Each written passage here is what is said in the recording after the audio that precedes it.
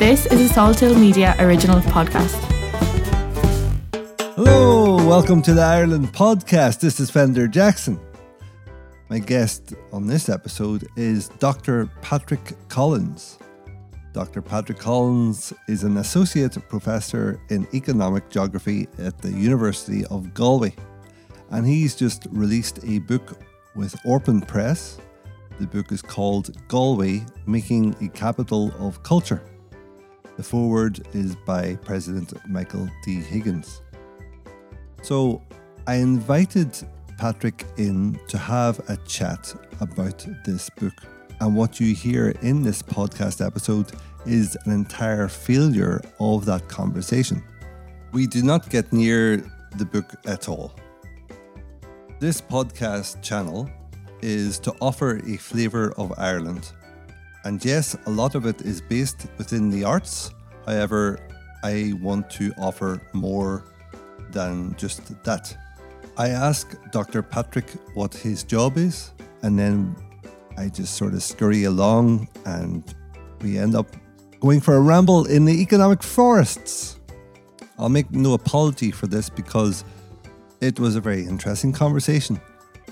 We discuss Ireland being the richest member state of the European Union, tax avoidance, gross domestic product versus gross national product, Apple versus Italy, Davos versus Oxfam, neoliberal economics, François Hollande, Adam Smith, Thatcherism, market dominance and oligopolies, the environment, the breakdown in trust for key institutions of democracy and the exponential rise of corporations, living wage, Yanis Varoufakis, dignity, teleological notions, the 5 stages of Rostow's economic theory, carbon offsetting and carbon credits, the cost of living and housing crises, the impact of Google in Ireland, the Irish government's investment in Intel back in 1979, 9 of the 10 global tech companies having a serious presence in Ireland, the European Court of Justice versus Apple,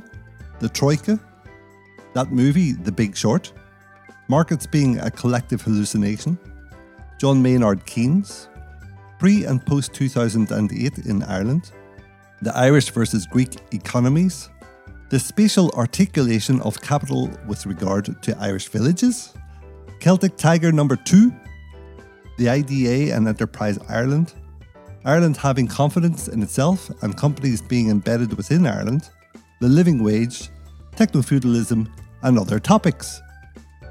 As you can see, it's a light-hearted conversation. As I say, we didn't manage to get onto the book Galway, Making a Capital of Culture, published by Orpin Press, but we will in the future. We'll get Patrick back on again.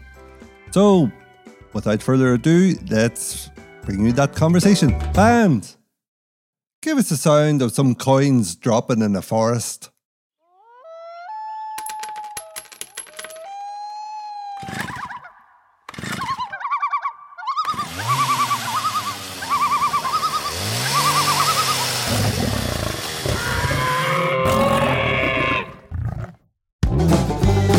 I'm Cut, and you're listening to the Ireland podcast. Hello, who are you and what do you do? Hi, my name is Pat Collins, and what I do is, my day job is lecturing economic geography at the University of Galway. I'm probably sitting here in front of you because I recently published a book by the name Galway, Making a Capital of Culture. That's one string to my bow, but there are more, and we might get into them as we go along. So tell me more about your job, your day job, the course that you lecture in and so on. Well, what I'm really interested in, and most of my courses revolve around, is economic geography. So what's that? Well, we're concerned with how and why wealth resides differently in different places. What's the story behind the relative success of, for instance, Silicon Valley? And even more nationally, what's behind the success economic success of Ireland, because Ireland's a great case study in economic geography. I always say this to my students, it would have been very easy to be an economic geographer back at the time when Jesus Christ was walking the earth, because you could quite easily see with your eyes where wealth resided, and that was highly agrarian-based economies. So if you had good land, well, chances were that's where wealth would reside. That gets a little bit more complicated as we come up to where we are now. And in the last 100 years, it's gotten extremely complicated. So when you consider Ireland in a purely geographical sense, in terms of its natural resources, its geomorphology, there is no explaining in pure geographical terms why it is we're the richest member state of the European Union. So we get into that. We talk about how economies have evolved, how societies have moved away from reliance on the physical land towards, engaging through the use of technology in alternative ways of making wealth. So why is Ireland the richest country in the European Union? Is that what you just said? Short answer, tax avoidance and bad metrics. What about language? Language is important. Language is important in the sense that we are now the only English-speaking member of the EU, but that's why language. And Germany. Germany, yeah. What is the story behind Tax avoidance was the second one you said? Tax avoidance, bad metrics. Bad explain metrics. That. So we do. You can look at Ireland's GDP and GNP growth rate. So internationally, we have decided that the way to measure the wealth of countries is what's called gross national product. And that's really an accounting exercise of how we add up all of the wealth that's created in a place in a year. And we add it all up and we get a figure. And that's all well and good. And indeed was well and good when that metric was first invented, and this was under the era of kind of industrial economies. So it's a highly industrial economy metric where global trade wasn't what it is now. So, forgive me for asking this. What's the difference between gross national product and gross domestic product? You're going to catch me out on that one now, but gross domestic product, which is the key difference would be trade figures in one versus the other. So notionally, gross domestic product should be just about that wealth which is created in the domestic economy. Okay. Gross national product would be would include trade and would include products and services created by non-domestic entities. So going back to dodgy metrics. Yes. So GNP and GDP full stop are dodgy metrics. They don't fully account for, they do fully account for economic turnover, but they don't really account for wealth. They don't really account for value creation. So an economy can be really rich because it just produces lots of really rudimentary stuff, according to either of these metrics. Are you talking about wealth per capita then? No. I'm just talking about the kind of accounting exercise that it's just a case, if it's present, it's counted. What I'm really getting at is the idea that if we are to truly understand what wealth is and what value is, we need to recognize that GNP and GDP are just part of that, right? We have... You pick up any paper, you listen to even local elections, national elections, politics. Politicians will tell you they want to grow GNP, they want to grow GDP.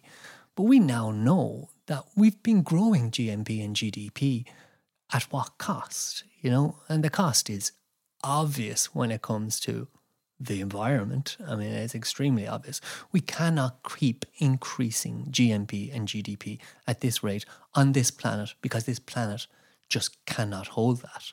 So we know that. Whether we know it or whether we're acting on it is a whole other conversation. But we do know that there are other social aspects to it as well.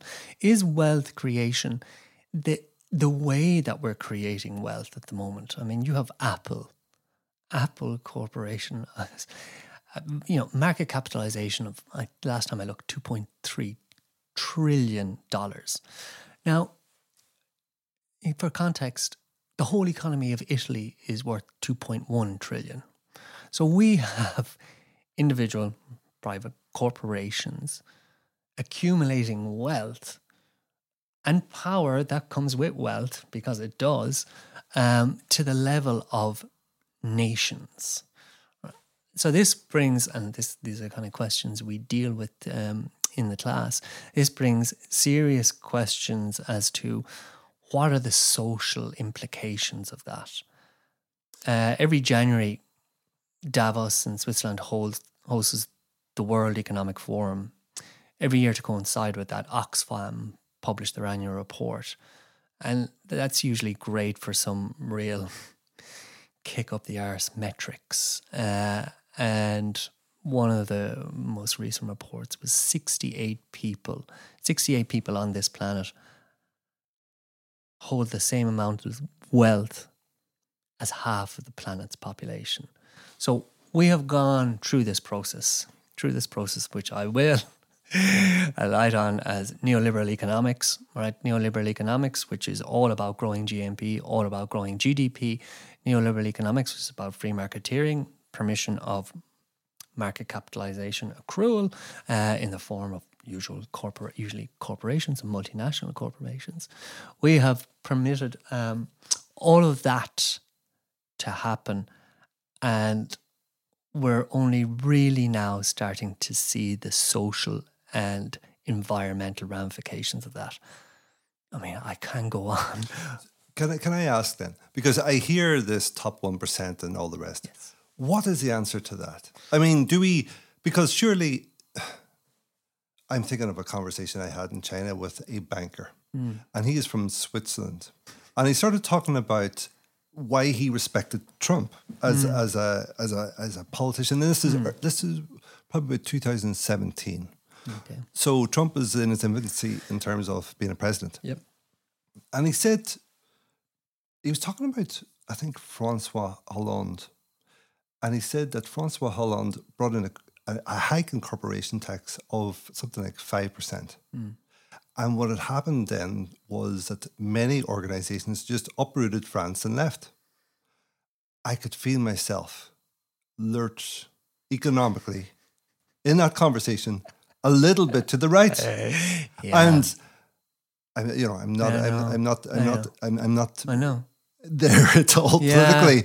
So my question is this: what is the answer to this situation where you have the top 1% owning most of the planet?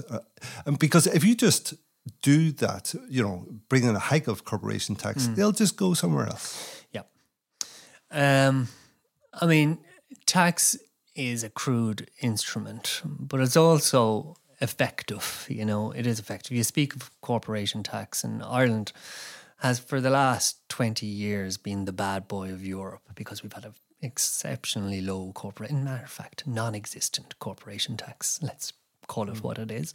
Notionally at 12.5%, but if you're doing research and development, 0%.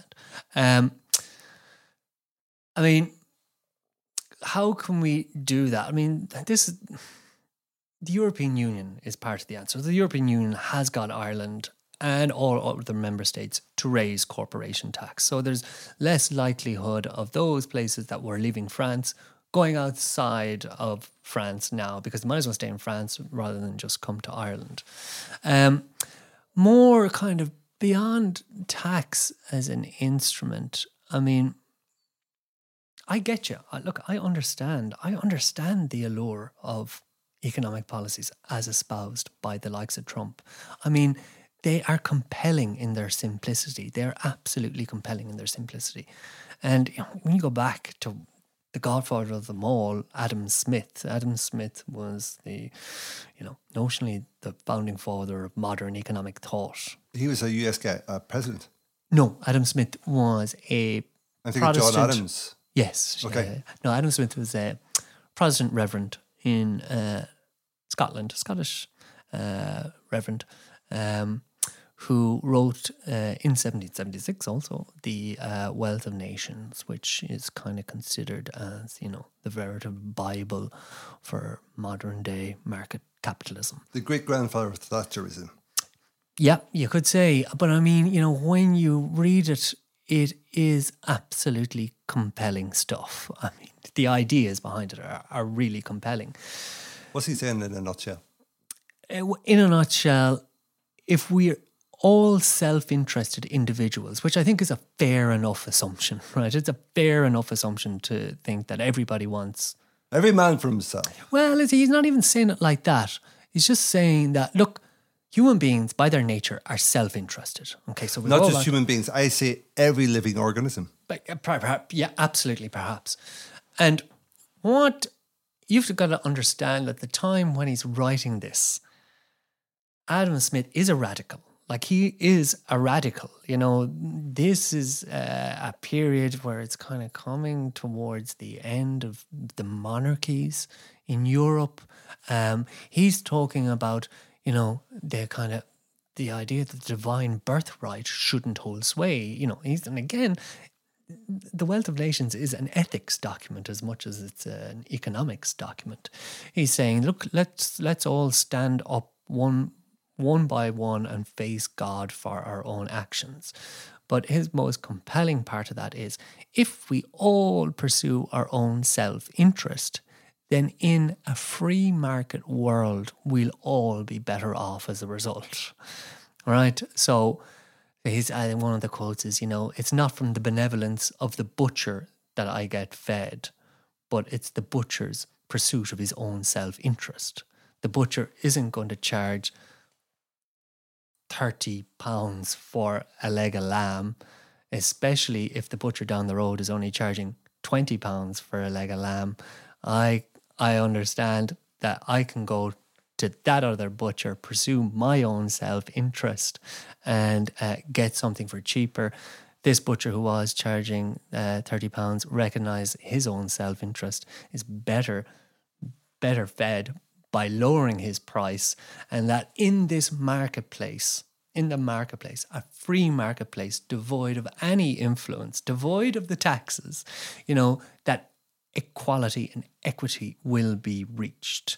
So did Adam Smith foresee an economic model such as Spotify? I'm thinking of Spotify. I have more problem with Spotify than I do Apple. Yeah, I mean, of course, no, he didn't. I'm talking about that huge monopoly. Yeah. Is it a monopoly? I mean, Apple's not really a monopoly. It is with Apple products, but... Yeah, no, they are oligopolies. They are very holding too much power in the marketplace. Did Adam Smith foresee a problem, and what did he foresee it as? Well, he always thought that all the problems would be resolved by the marketplace, right? He said, but evidently they are not, because our communication has improved. Am I fair in saying that? I don't know that's why. I mean, really, how you can explain the dominance that the likes of Apple and Spotify have to do with innovation, and I don't think he really thought about innovation. Okay. In the way that. So what's the answer to that? What is the answer to market dominance? Yeah, is it a Davos-like agreement where all the heads of state of all these countries say, okay, let's put a cap of whatever they make above that, they are going to be hit with this tax? Yes. That's the answer. That's as crude as it has to be. But obviously North Korea won't agree to that. No. Nor will Russia won't. Or China.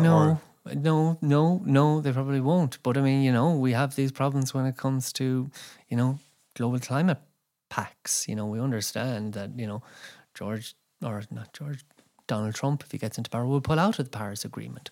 But, is that enough of a reason to not do it? You're going to see George Bush, weren't you? I was going to say George W. Bush. Why do you draw a similarity between the two? I don't know, because he pulled out of a few things as well. Okay. But... okay, so back to that agreement in Davos. Yeah. What's preventing it from happening? But power, I mean, power, like absolute power. You know, when you have corporations that are bigger than the world's biggest economies, how can Italy tell Apple what to do? You know, how we have, through the process of free marketeering, enabled corporations grow to the size in terms of wealth that they hold more power than states now. So you're saying that the pact can't happen because the companies have got a bigger wealth in some of these countries. Yep. So we're doomed economically and with that model. With this model, yeah. I mean, you know, what is the ultimate answer? Well, here I say it has to be exactly that. It has to be collective action upon which we have to enforce rules on these corporations globally, because they are global entities. And Ireland's role in that actually is pretty big, because Ireland is responsible for a hell of a lot of that 2.3 trillion euros in Apple.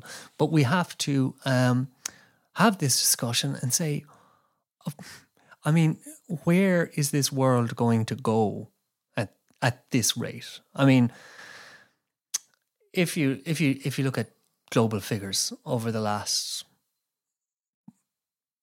pick any length of time, but you can look at it over the last 200 years, say, since industrialization kicked off. I mean, it is quite magnificent. The amount of wealth that has been created is absolutely magnificent. And are we better off as a result?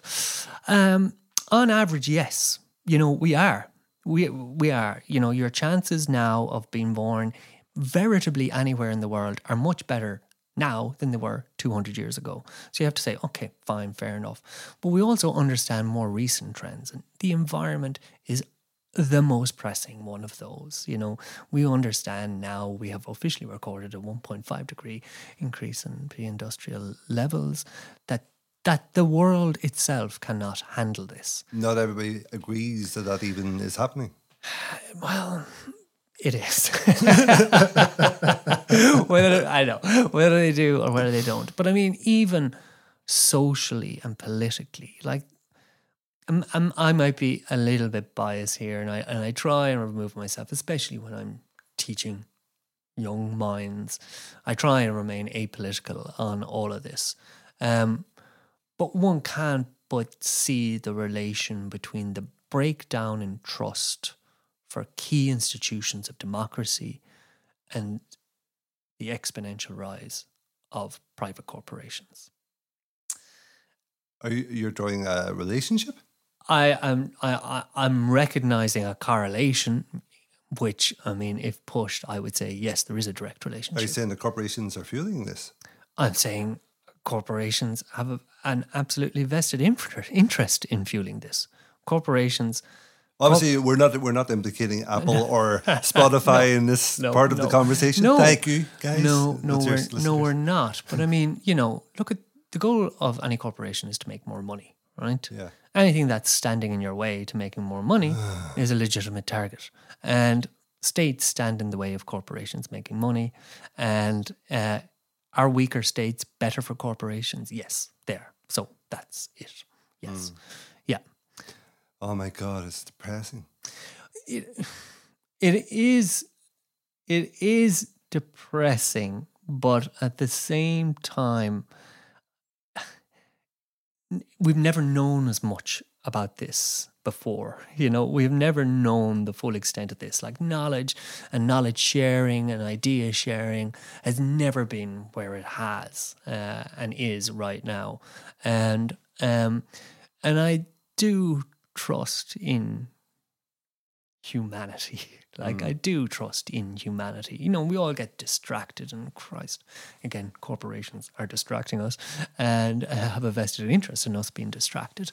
But I do think, you know, at the base, we all understand the difference between right and wrong. And at the collective level of humanity, I think it's taken 30 years to get the environment where it needs to be on the political agenda. And that's 30 years of talking to kids in the 1980s and the 1990s and saying recycle and saying ozone layer and saying this is the kind of education that we need to do. 40 years, I'm counting. 40 years, possibly 40 years. But that's how long this kind of takes. And now I think it's time to start. And so now you're looking at a population that's much more armed, armed when it comes to the dialogue around the environment. And I think, and I hope, my hope is that we can start turning to social equality and start having conversations with children and bringing ideas of social equality up right through the education system so that we will be just as armed to have real conversations about it. What do you call that Greek lefty economist? Yanis Varoufakis. Yeah, I'm glad you said that. Yeah. He has this idea of the living wage and that the apples of the world should be contributing to us having a living wage. Is there legs in that? Yes, I think there is. So the idea of this is that they fund people to have a basic income. So people, because I think in the past people were worried about exploitation. Now the fear is redundancy. Like there's no use for us. Yeah. So that's where living wage is coming out of. Like there's a key term. I teach a course called Development and Justice at master's level or MA in Environment, Society and Development. And we get quite a few students from Sub-Saharan Africa and from Southeast Asia. And, I suppose they look at me, middle-aged white man, talking about inequality, and they're coming to this place and saying, what inequality? I mean, there's a hell of a lot of opportunity in places like Galway and places like Ireland. But one of the things that has always struck me when we talk about development as a global group is the term dignity.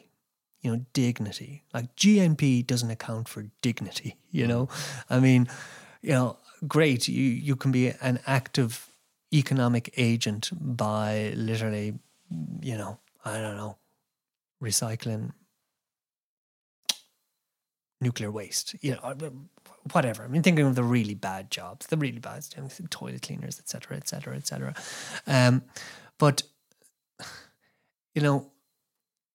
dignity is a vital kind of level that we have to discuss in the development debate, right? Saying that it's not just a case of the teleological notion of all the developing countries in the world catching up with us. It can't be that, right? The world can't survive. The world can't survive the likes of Ghana having the same GDP that Ireland has. The world won't accept it. It'll blow up.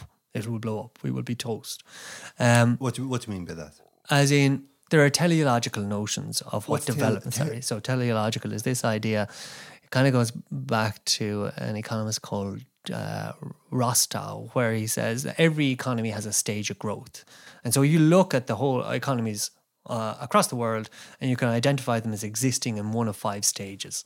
And it starts off with, traditional society, I think he called it. And it goes up through levels, through industrialism, up to high mass consumption, which is where we sit in Ireland, high mass consumption. That's a teleological notion. You say, well, surely, the idea of development is that everybody gets up to the top of the chain with us. Well, of course, that can't happen. Right? It can't happen. It can't happen. And there's a whole sway. Why not? Why not? Well, it can't happen because we are not the model to emulate. I mean, it can't happen because it's unsustainable, from a very environmental viewpoint. Because the amount of plastic that we produce, or what? It's just the amount of carbon that it takes to get up that chain. Like the amount of carbon that it takes would mean that the planet would no longer exist. So, right. You can take these tests online. How many planets does it need to support your lifestyle? On average, for somebody like us living in the west of Ireland, it takes 4.5 planets to support our lifestyle. Yeah. So go around to say, all right, we're one of the richest nations in the world. Other countries, this is getting into a whole other area with regards to mass immigration, but obviously other countries are looking up at us saying, oh, that's a lifestyle I'd like. You know, there are people in Mumbai scrolling TikTok, watching you and me, you know, do yoga on a beach, you know, because we can, and say that's a lifestyle I'd like. So let's emulate. Let's go for that. Well, we can't, right? We can't afford. What about carbon offsetting? There's this movement now happening within the building industry where builders can carbon offset their buildings by buying carbon credits, etc. Yeah. I mean, is there legs in that? Look, of course, there has to be. Yes, there are legs in that. But I mean, that's called the development of underdevelopment as well, you know, as in, well, what's that ultimately going to mean? You know, you have to be in a good enough financial position to be able to offset. So yes, it might work on the scale of Galway City or County Galway or Ireland, but globally does it work? No, because what all the rich corporations are going to do is just pay to offset it to all the poor countries, and the poor countries don't have the financial capacity to offset theirs, so they're just going to be left in this underdevelopment trap. Sorry, I T-boned you. No worries. You were talking about something else before. I was talking about, teleological notions of development and dignity, and how important dignity is in relation to a living wage. All right. So I think dignity is really important. I don't think we can talk about development without talking about dignity. That's why people are risking their lives, you know, in makeshift rafts crossing the Mediterranean. You know, they're in pursuit of a better life. They're in pursuit of, you know, what should really be a basic human right, which is to live a dignified life. And so is there dignity for them when they get here? I don't know. Probably less than they thought there would be. But the question that you asked about a living wage is, yes, there has to be something to that, because again, forgive me here for talking. I'm not even talking about my book yet, but like Galway, making the capital of culture. We're coming to it. Available at the good price from your local bookstore. Amazon. But when you're talking about like corporations, wealth accrual, like $2.3 trillion in Apple. Don't mean to pick on Apple. There are others. Amazon's a great example. But you know, Microsoft, etc. These companies can't make that level of money without augmenting fundamentally the laws of supply and demand of economies, right? In what way? In what direction? Because of the sheer amount of money that they have created. The more money that there is in the world, the less value there is on products, right? Our products are becoming relatively more expensive. So high grossing, high capitalization, high financial monetary accrual is creating more money in economies. And we know that. So, you know, to speak of 200 years ago, there was X billion, maybe there was $1 trillion in the world. Now there's trillions and trillions of dollars in the world because of all the money that's been made. The result of that is everything gets more expensive. You know, at the very basic level of economics, that's what's happening. There are people that are winning in that game, and they are the big corporations, and there are people that are losing, and they're the poorer people. They're the poorer people. And you can see that at a national economy level. I mean, we have a housing crisis here. We have a housing crisis, we have a cost of living crisis, although it doesn't seem to be getting as much attention now as it was. But we still have a cost of living crisis. Who does the cost of living crisis affect? Well, it affects the poorer people in a place. What does the presence of 9 of the top 10 largest technology companies in this country do to a cost of living crisis? It exacerbates it. And I don't think anybody is wanting to have the conversation. I don't even want to have the conversation. Should Google leave Ireland? I don't think it should. I think there's a positive symbiosis, positive for Google, but it's positive for Ireland as well. But let's understand what the impact of Google in Ireland is. Now, there's positive impacts, reputational benefit. I mean, the reputational benefit of having Google in Ireland is massive. You know, Ireland is respected in the global So tech. it brings in all their business. Totally.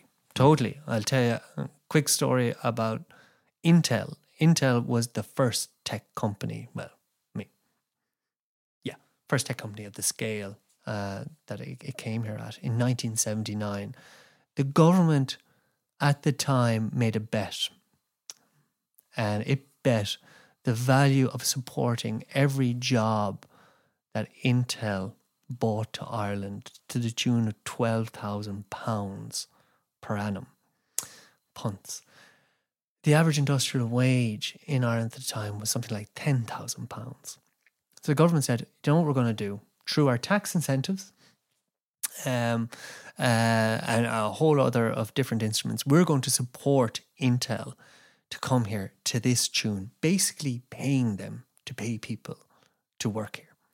And categorically, hands down, whatever your politics, that was a bet that paid off. It was a paid off. That was the anchor tenant in Ireland becoming the tech hub that it has become. So the government paid for that stuff effectively as a flagship, as a window to what could be achieved in Ireland. Exactly. Anchor tenant. Excellent idea. Yeah, I know what they did, and the way they did it was really interesting. I hear tell that the IDA, you know, who are responsible for bringing these businesses in, bought them down to Leixlip and said, look, take it. And not only that, we'll build you houses, and we'll call them, you know, really weird names. Like, I think the housing estates are Silicon Plains, you know, around Leixlip.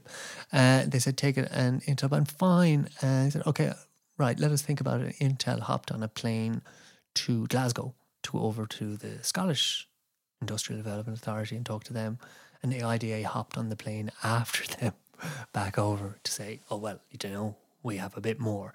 And well, so the IDA, explain who they are just for overseas listeners. Sorry, yeah, this is the Industrial Development Authority of Ireland, and they are responsible for industrial development in this country.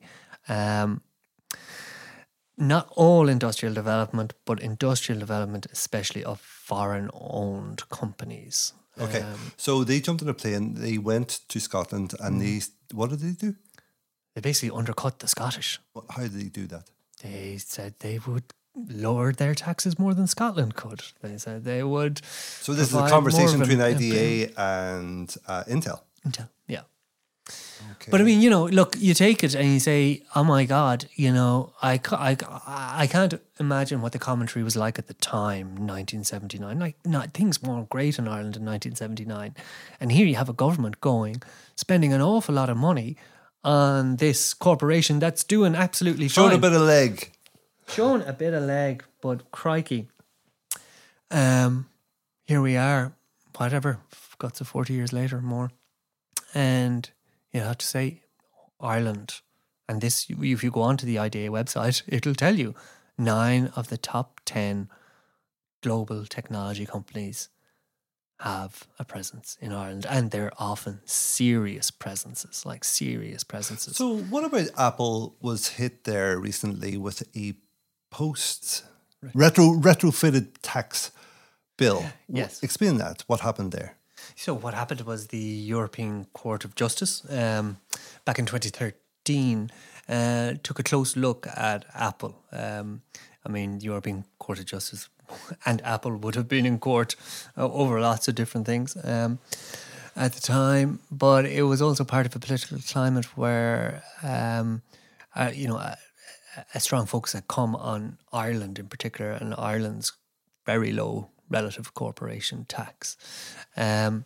So all of that was part of the mix, and essentially the ECJ found that the Irish state had undercharged Apple, and this is even, you know, in the context of a very low corporations tax, had still undercharged to the tune of 13 billion euros. Again, I could stand to be corrected on the exact figure and the next exact figure, but I think it was 6 minutes after the judgment was published that an appeal was lodged. Appeal on the And why wouldn't they? Well, the question is who lodged the appeal? Well, it would have been Apple, no? No, it wasn't Apple. It was the Irish government? It was the Irish government, yeah. Wow. Yeah. Why? Yeah. Because he didn't want Apple to uproot and leave Ireland, I assume. Well, I think they thought that this would obviously set an awkward precedence, when it came to the whole of Ireland's game in terms of attracting foreign investment through low corporation tax. So the Irish government, yes, did appeal. Think of what the Irish government was doing in 2013. I remember an acute crisis in our hospitals. I know it's bad now, but it was particularly bad. We were post bailout, so we had people on the streets marching against the introduction of water charges.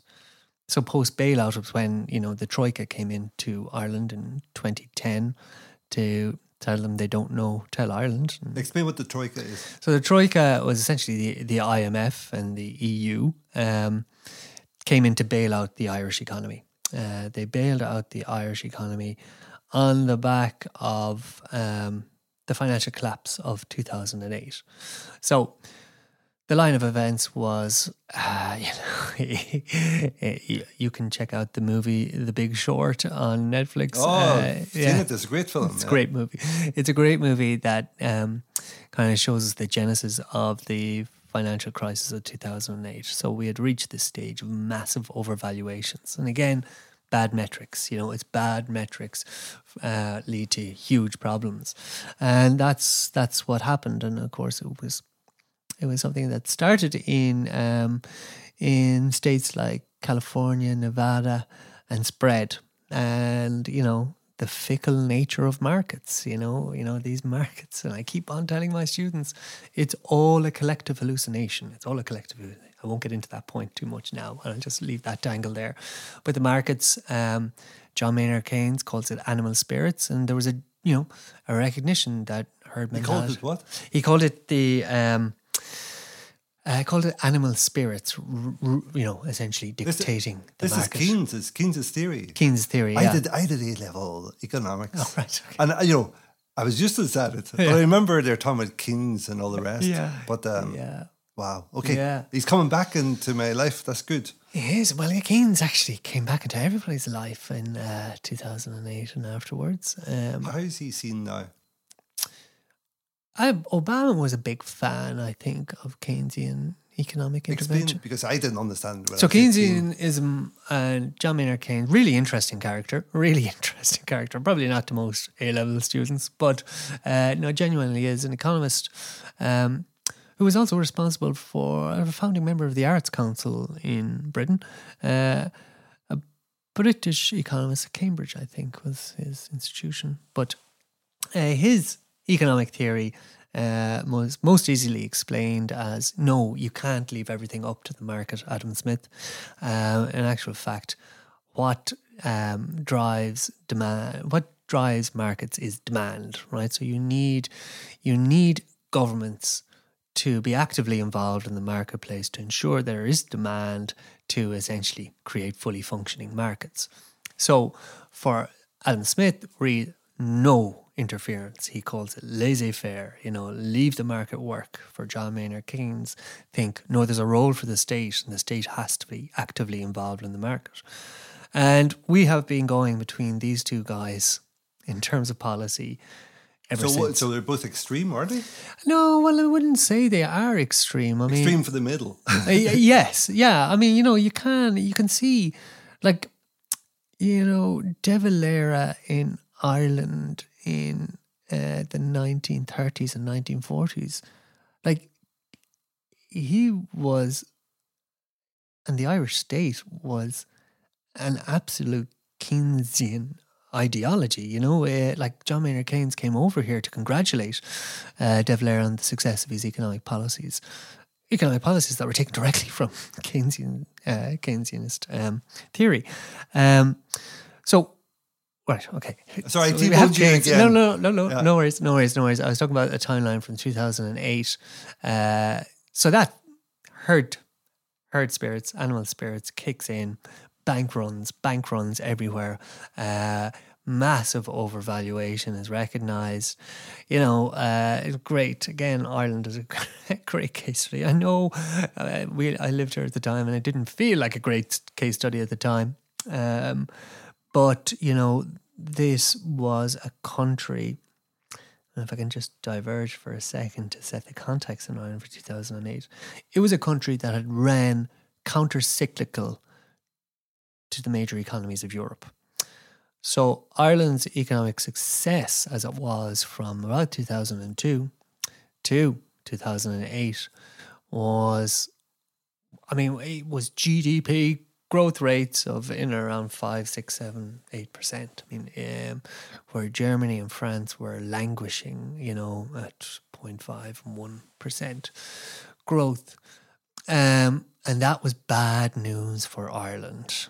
And it was bad news for Spain and bad news for Portugal and Italy and Greece, as it turned out, because all of these economies were running counter-cyclical to the central core economies of Europe. And what happens when your economy is stagnating, as it was in the centre, is you relax your monetary policy. You make it easier for people to access money. And what you don't do in economies that are doing really well is increase people's access to money. Because what that does is, if economies are going well, you want to restrict the money supply. So, because you want to keep a hold on inflation, you don't want prices going through the roof. But the exact opposite happened in Ireland. Everyone had access to money.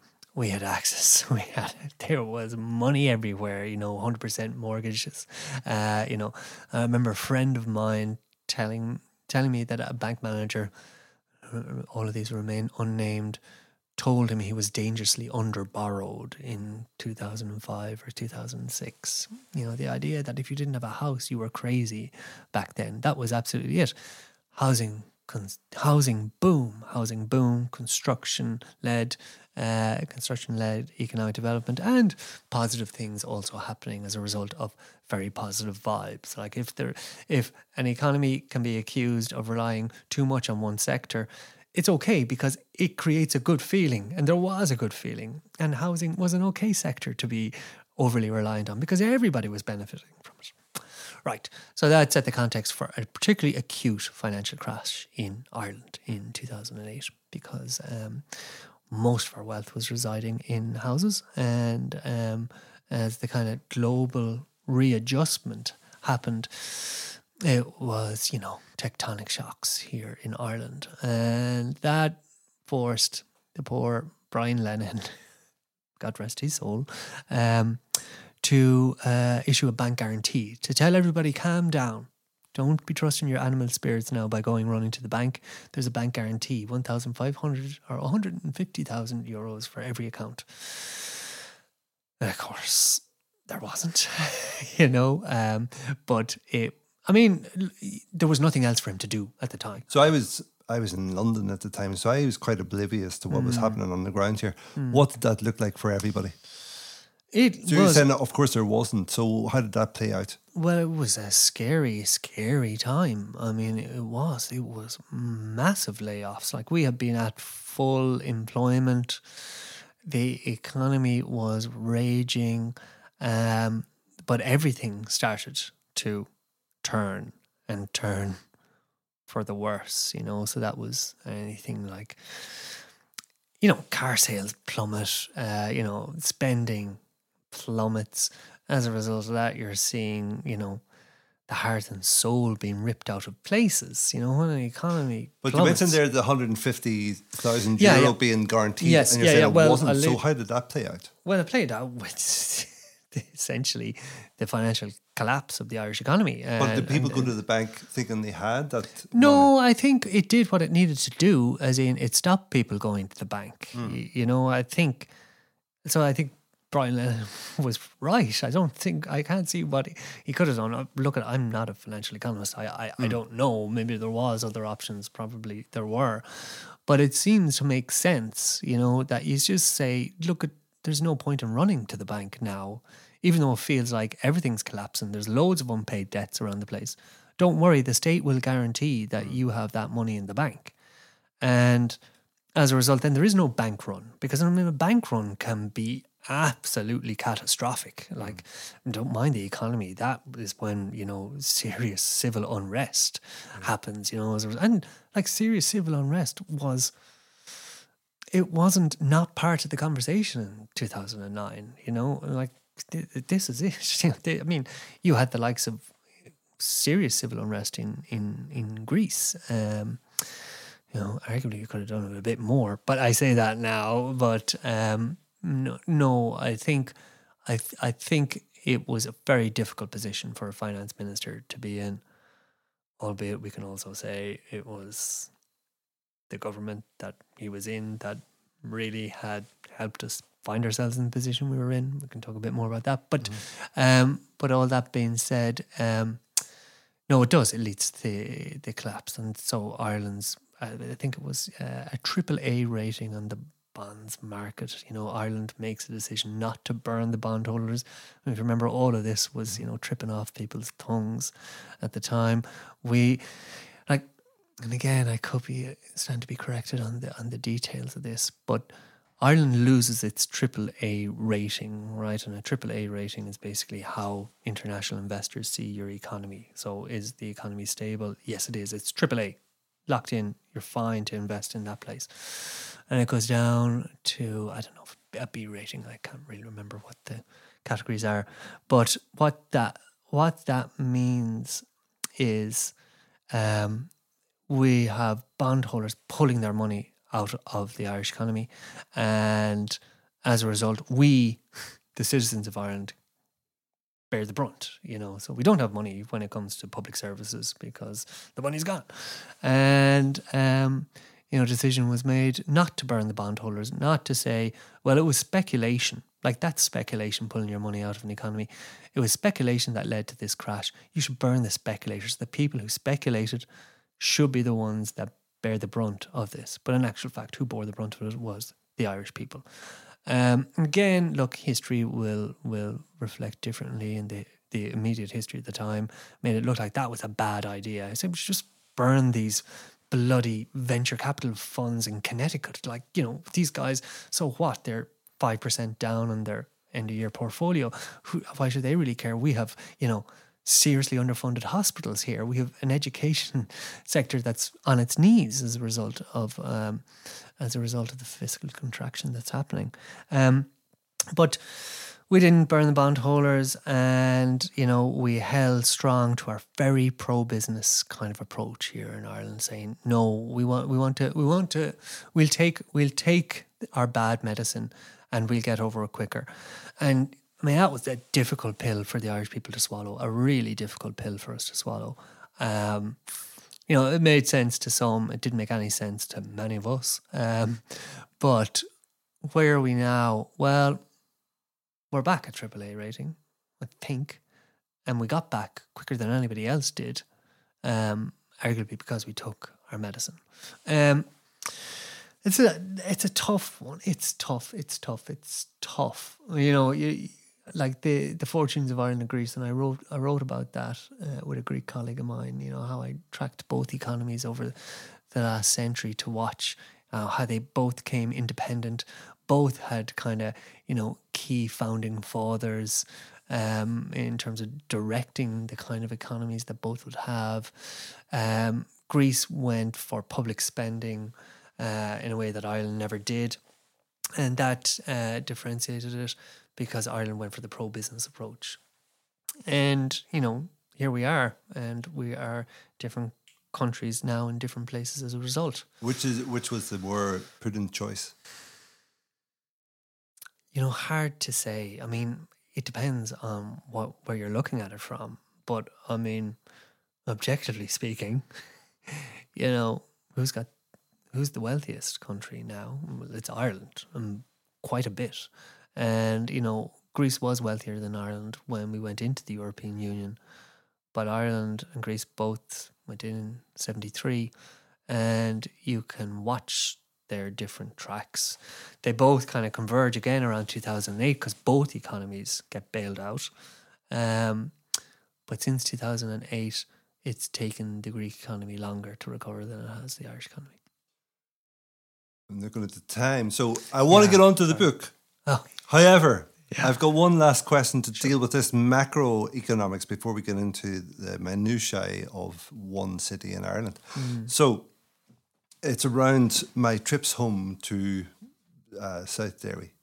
I would hit Draperstown on the Google Maps, and then it would take me up most of the way on the main road, and then all of a sudden I'm in the back end of nowhere, going up through the spine of Ireland, and I see all these decimated villages. Yeah. And my heart breaks. What is the answer to that? Oh God! Rebuilding rebuilding these villages that are losing their way because the corner shops have gone, and well, you talk. There's a term that always comes to mind that won't mean much, but the term is the spatial articulation of capital, right? So never before have we lived in a world where spatially that world has been articulated so much by the economic model that we have pursued, right? So we, when, I talked about economic growth over the last 30 or so years being, albeit with a crash, but being generally exponential. Where that growth has occurred has been completely biased, geographically speaking. Not just in the developed north, in the main of the globe, but in very concentrated places in the developed north. So we've never had Northern Hemisphere. Northern Hemisphere. Yeah. Not in Draperstown. Not in Draperstown. No. Unfortunately for the people of Draperstown, but no, the global north. But even talking about the global north, you're talking really about cities in the global north, and that's where the money is being made. I mean, never before has the economy become so urban, and that's it. Look at where all the money is coming from. It's, tech, medical devices. These are urban pursuits.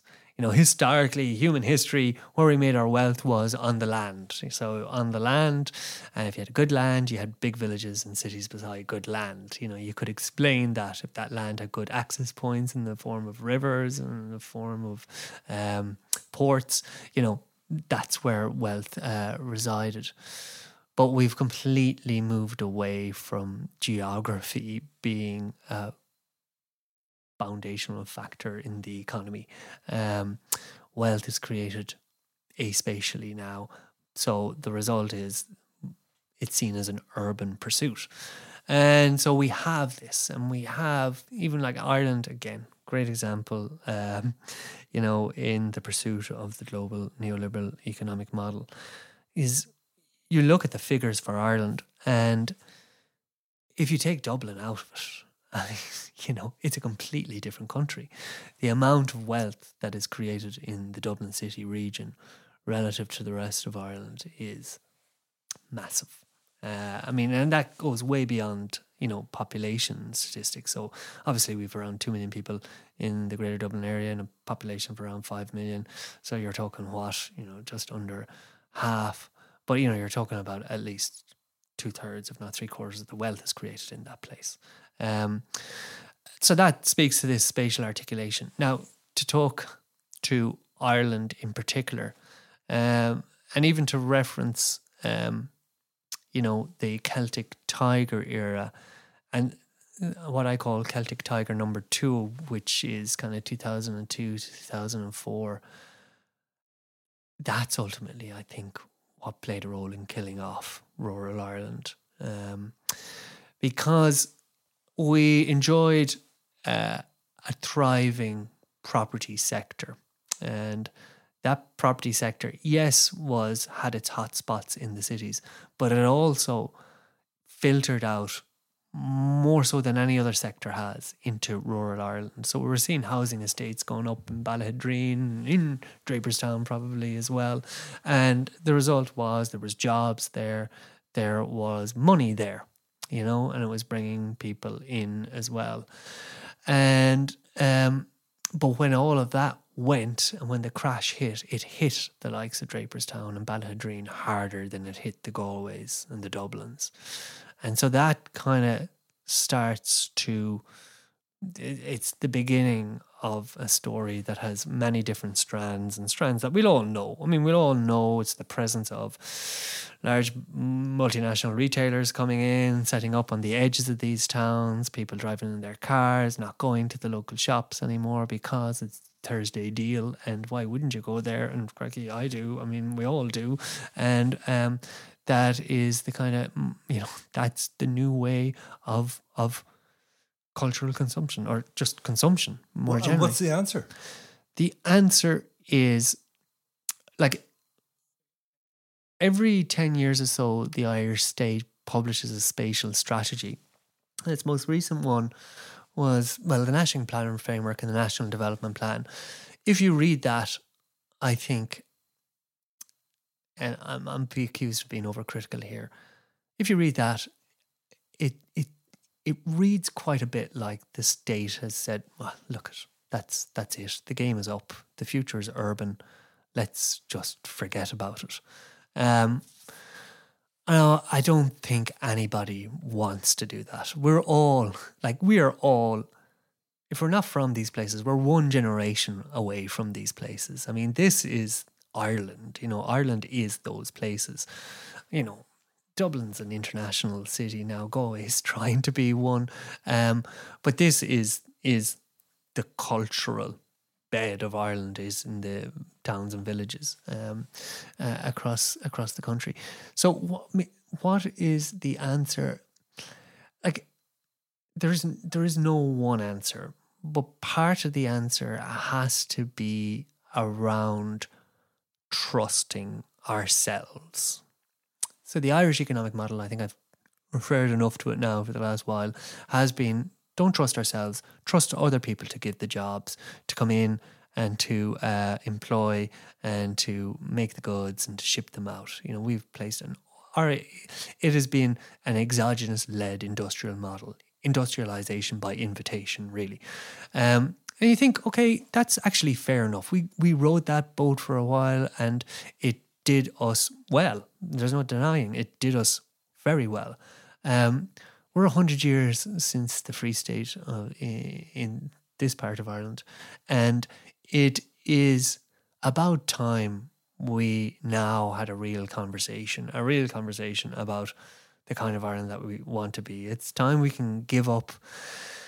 I know this is a conversation particular to this part of the island, but I respect that. But we can talk about Northern Ireland in a second. But it's time that we give up the post-colonial kind of view on things. You know, we can't do it. Sure, you could get the Americans in to do it, and we trust in our own ingenuity, our own entrepreneurial. And do you think that's not happening already? I think we're getting better at it.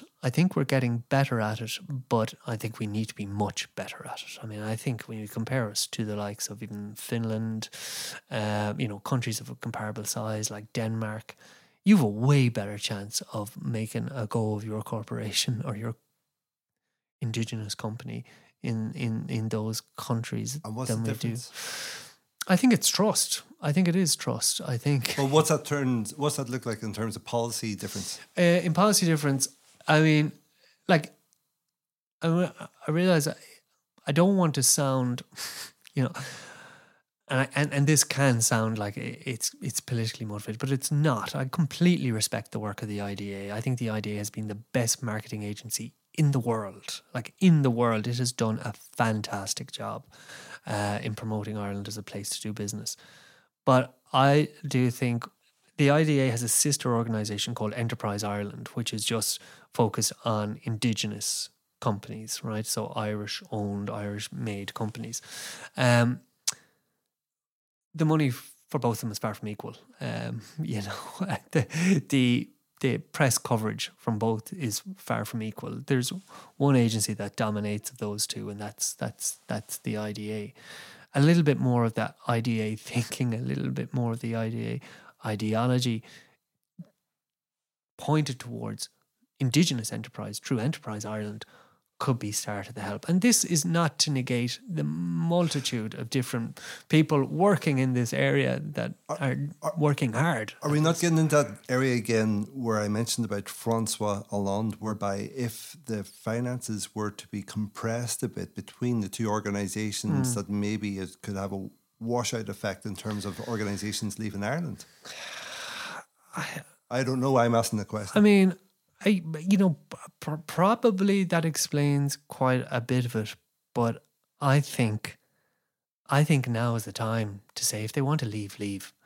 I've sat down with the heads of many of these foreign-owned entities in Ireland, and I understood, and I knew that I didn't want to go straight into the question about tax, but it really isn't all about tax, you know. Like, Ireland as a place to do business is fantastic for lots of reasons. It's fantastic because I think, and I know we might be a little bit biased here, but I think we have a unique perspective on the world, being Irish, and I'm talking very much in general here. I've heard time and time again that there's critical and creative faculties that are shown by Irish workforces that they just don't get in other parts of their corporations. I know that Ireland, in the global production networks of these corporations, is often highly regarded, and that's not just because it's cheap tax or has been cheap tax. When you look at the biographies of all of these corporations, the 9 of the top 10, Ireland is often their first non-US based plant. So this is their first time becoming multinational corporations. They do it in Ireland because they know that Ireland can support that, and they know that Ireland has a track record. And they quickly, when you can also track the biography as to the relative position. So take Apple, take even Dell, take Microsoft, take Hewlett Packard here in Galway. European headquarters for software development in Hewlett Packard is in Galway. You know, that's not tax, you know. That's to do with the workforce. And I remember when, I think it was 1990, there was a news flash on RTE television telling us that Digital was closing in Galway, losing 900 manufacturing jobs. The fact is, Digital didn't close. Digital evolved through Compaq into Hewlett Packard, and now is employing way more people out there at that Digital site than it was in 1990. I think it's actually expanding now. I think they mark 25 years. It is what I term in the literature network embedded within the global corporation of Hewlett Packard. And it's time for us to recognise this and to say, it's not a case that these companies are going to get up and leave first thing in the morning. These are embedded. I mean, they mightn't be physically embedded in the place, but the place is embedded within their networks of global production. So many of these companies can't do their European operations without Ireland. And that's a positive relationship between Ireland and the corporation benefiting from being in Ireland, Ireland benefiting from the corporation being here. So I think it is time for trust. I think it is time to step up and say, have some confidence in ourselves, recognise our place in this very complicated global world, and say, look, we've done this with foreign-owned companies. Why can't we do it a bit more with our own? Fair enough.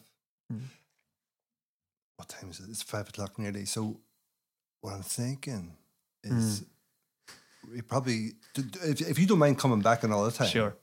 Because we haven't talked about Galway making the capital of culture. It's a great book. And it's by Urban Press, and it doesn't say the price on it, but €17. Oh, very good. Cheap at half the price. Cheap at twice the price. Isn't that what they say? Sorry, excuse me. A loose end that maybe we didn't tie up was living wage. Oh, yes. I was talking about the Greek economist, the lefty dude. Yes. Yeah, Can you tie up that loose end? Is that is that achievable, and what must happen in order to achieve it?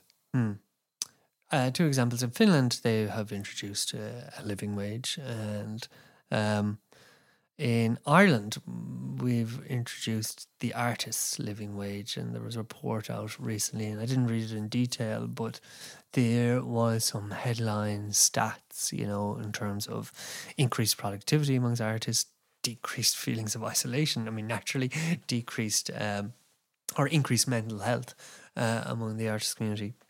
I mean, it goes back to the point that I was trying to make about dignity.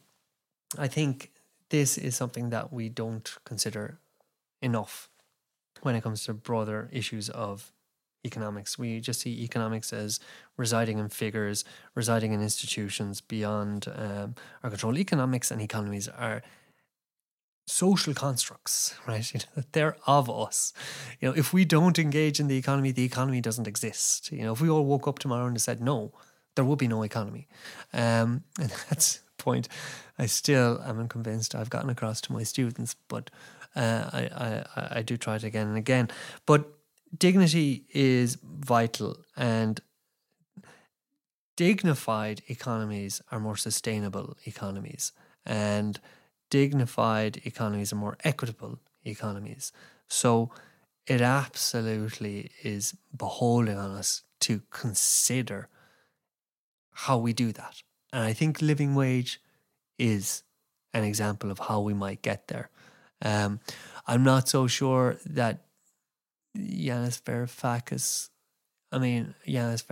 wrote a great book on techno-feudalism, and it published recently. And it's really, really interesting how he sees the world and how he sees the fact that most of the wealth in the world resides in technology corporations. I'm not so sure that the feedback loop is as easy from Apple paying for our living wage. I think the state has to be involved in there somehow. I mean, ideally as a filter, taking that 13 billion. By the way, that 13 billion euros is still sitting in some account somewhere. The government haven't taken it back and have been appealing consistently since. I'm laughing at it. It's the government that's appealing. Carry on. I know. But no, I think that's it. I mean, these are difficult pills to swallow, but a national health service was a difficult pill for people to swallow in Britain at the time. Again, at a time under Keynes, our Keynesian ideology. But I mean, it's something that, albeit, not where it needs to be, but it's something that British people now wouldn't do without. And quite rightly so. I mean, these are the real markers of development. The real markers of development are how you treat the most or the least fortunate in your society. That's the true marker of development. GNP and GDP are not telling us how well we're doing that. GNP and GDP are just telling us the rate at which we're producing stuff. And even in its doing that, it's not fully capturing it well at all.